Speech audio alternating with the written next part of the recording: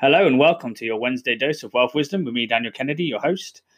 Today we're going to be discussing the if, the how, and when to pay the builders and when you should not pay.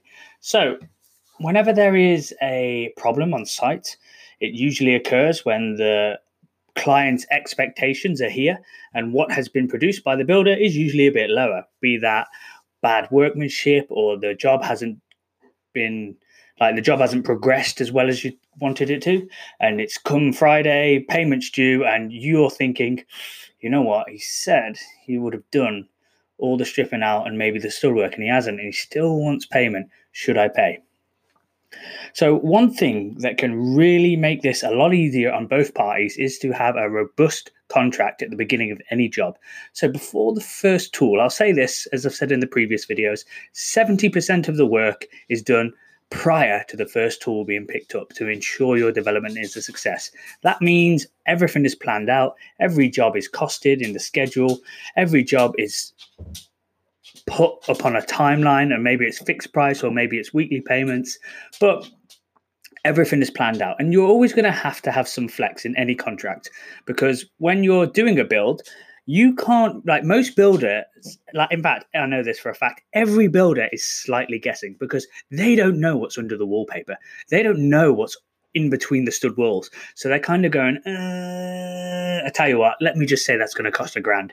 Even if it costs £200, they're going to say £1,000 to cover their backs, because why would they want to underperform and under promise themselves? So then essentially they're working for free. So they need to have their own interest taken care of. And as a client, that can be really frustrating, because when you go to a main contractor, it's going to be more expensive because they can't see everything. They can't, when the house isn't exposed, there's going to be things that they're going to dig out, and they're going to have to come to you and say, listen, I know we've got this contract, but you see that huge crack in the wall there? That wasn't costed.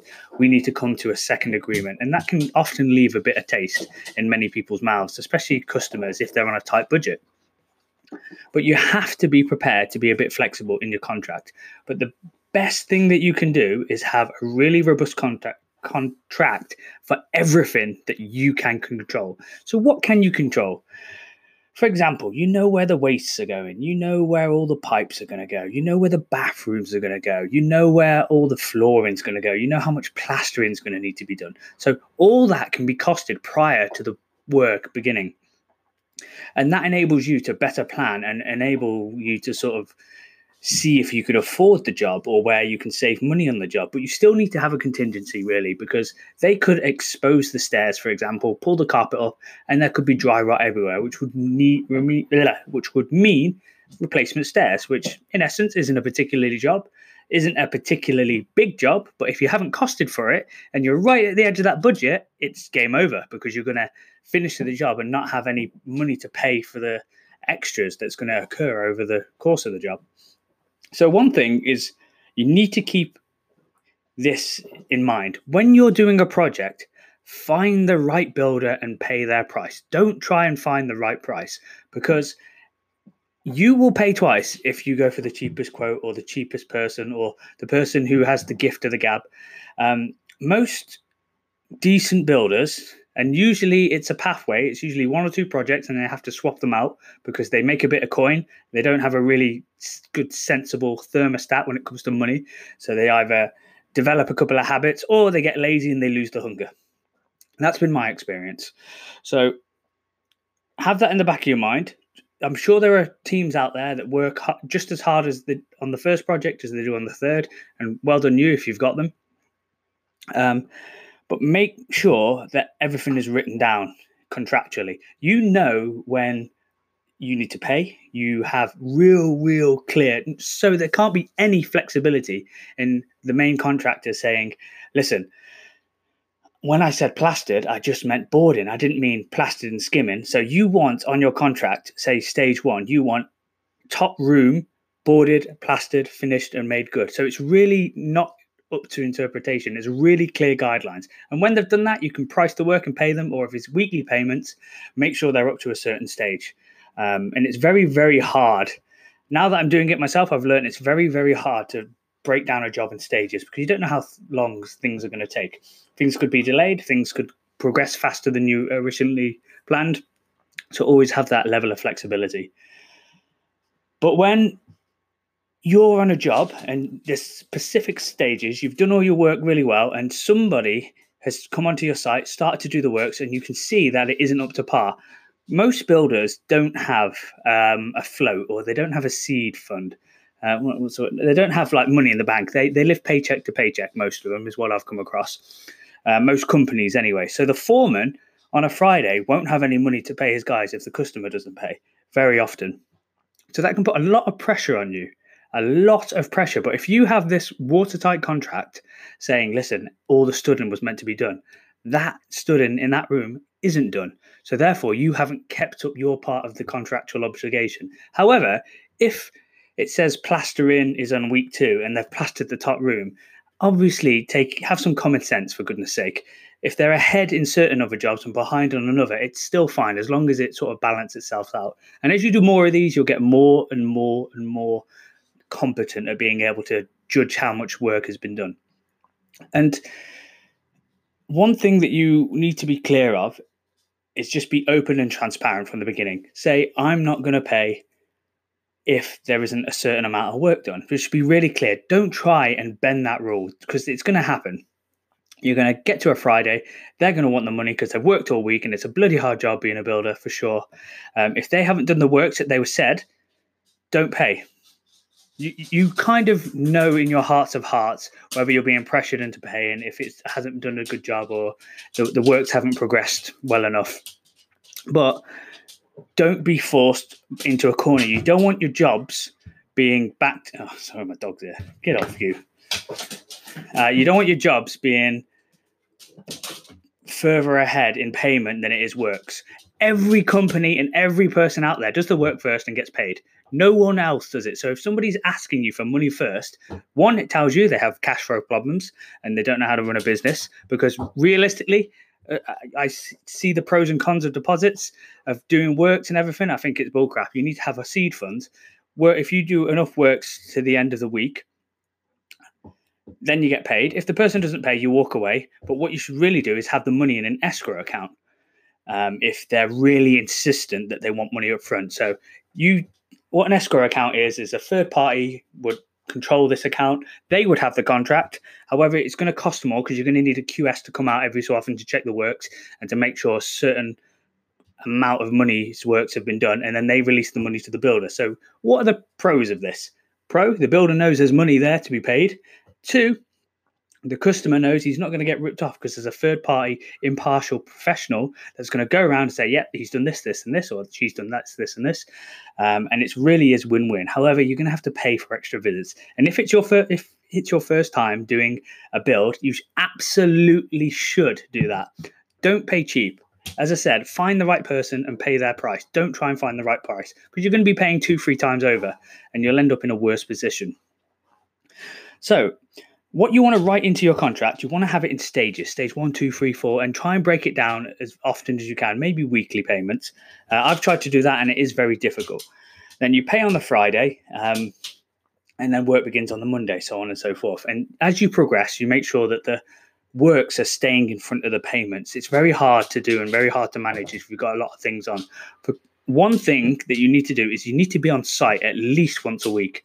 It's unacceptable for you to be doing projects and to outsourcing so much of it to the builder's interpretation and then getting annoyed with the builder when it isn't to your liking and it isn't up to your expectations because you weren't there to say, listen, let's change this a little bit here. Let's check, because when it's open and when it's new and when it's fairly easy and boarding hasn't been put on, first fix hasn't been done for the electrics, it's a lot easier to rectify various floor plans.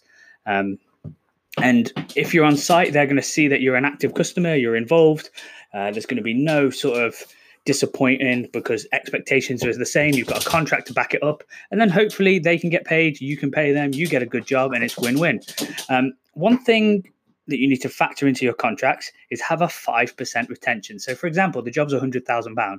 Hold back 5% of that. And why would I suggest that? Because for me, as a customer, most of my life, I found it very difficult to get people back during the sort of teething stage.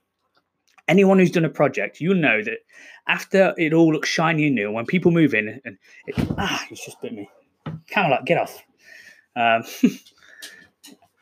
Yeah. You're bloody interrupting my podcast, you.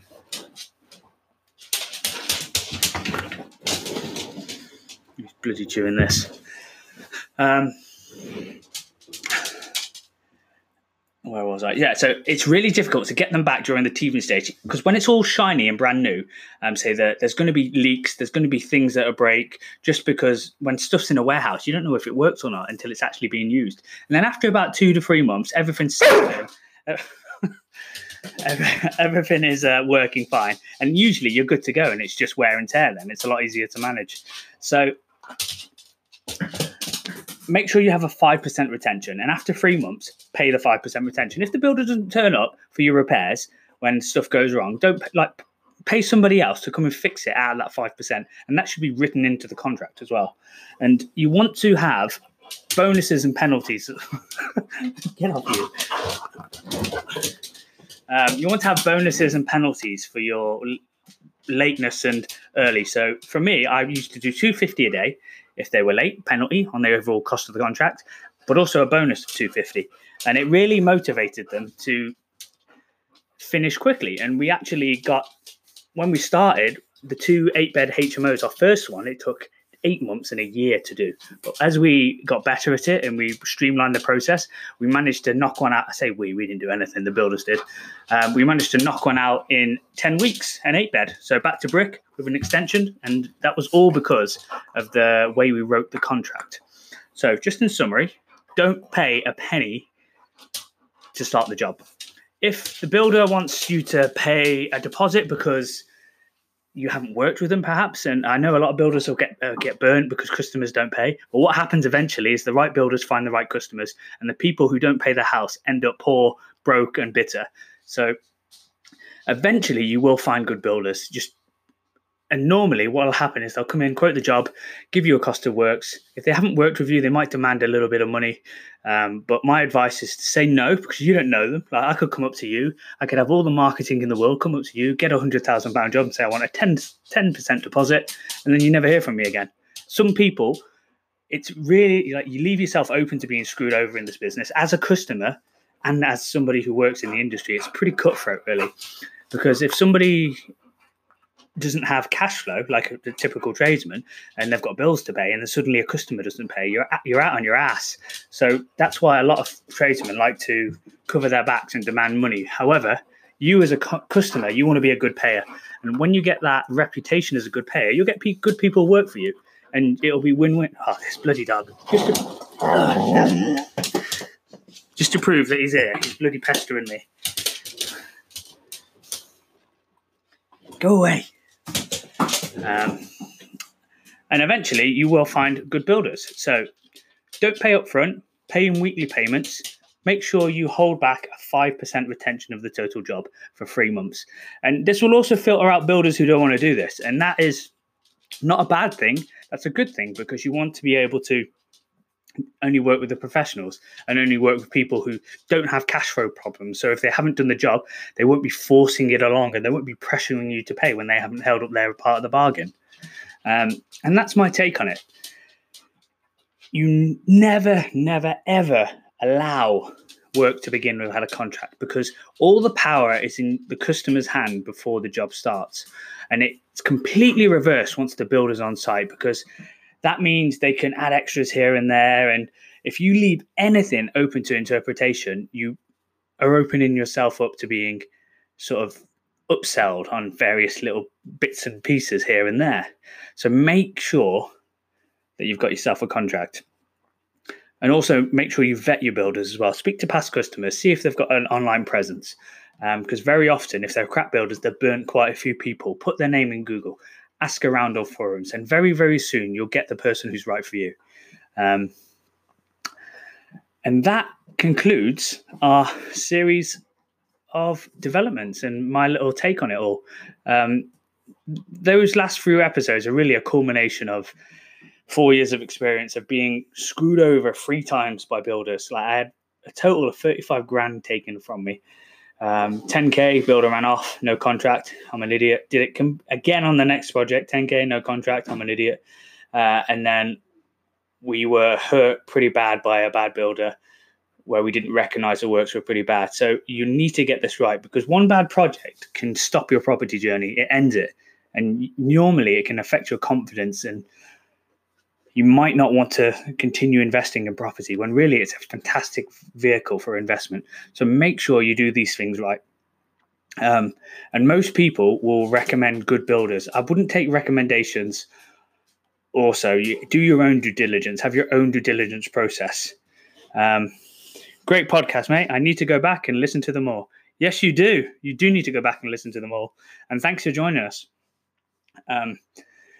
Because if you mess up one, say if you've only got 50K, that's one job really. And then if you lose it all and you don't get the refinance or the end valuation you want, it can hold you back a couple of years.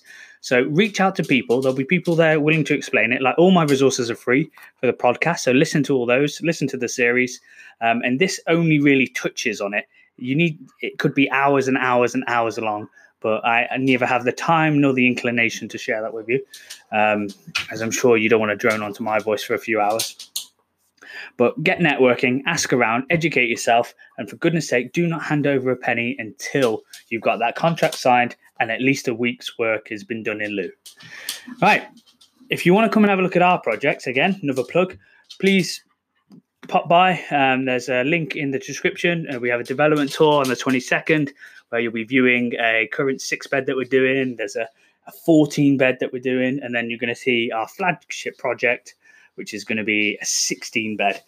So plenty of projects. I could show you another 7-bed we got in the works, but all it is just an empty building, so I'm not going to bother. But do come along, ask some questions. Let me just scroll down to see. From your 3-part series. Yes, from the 3-part series. Right, thank you. And I hope you enjoy your evening.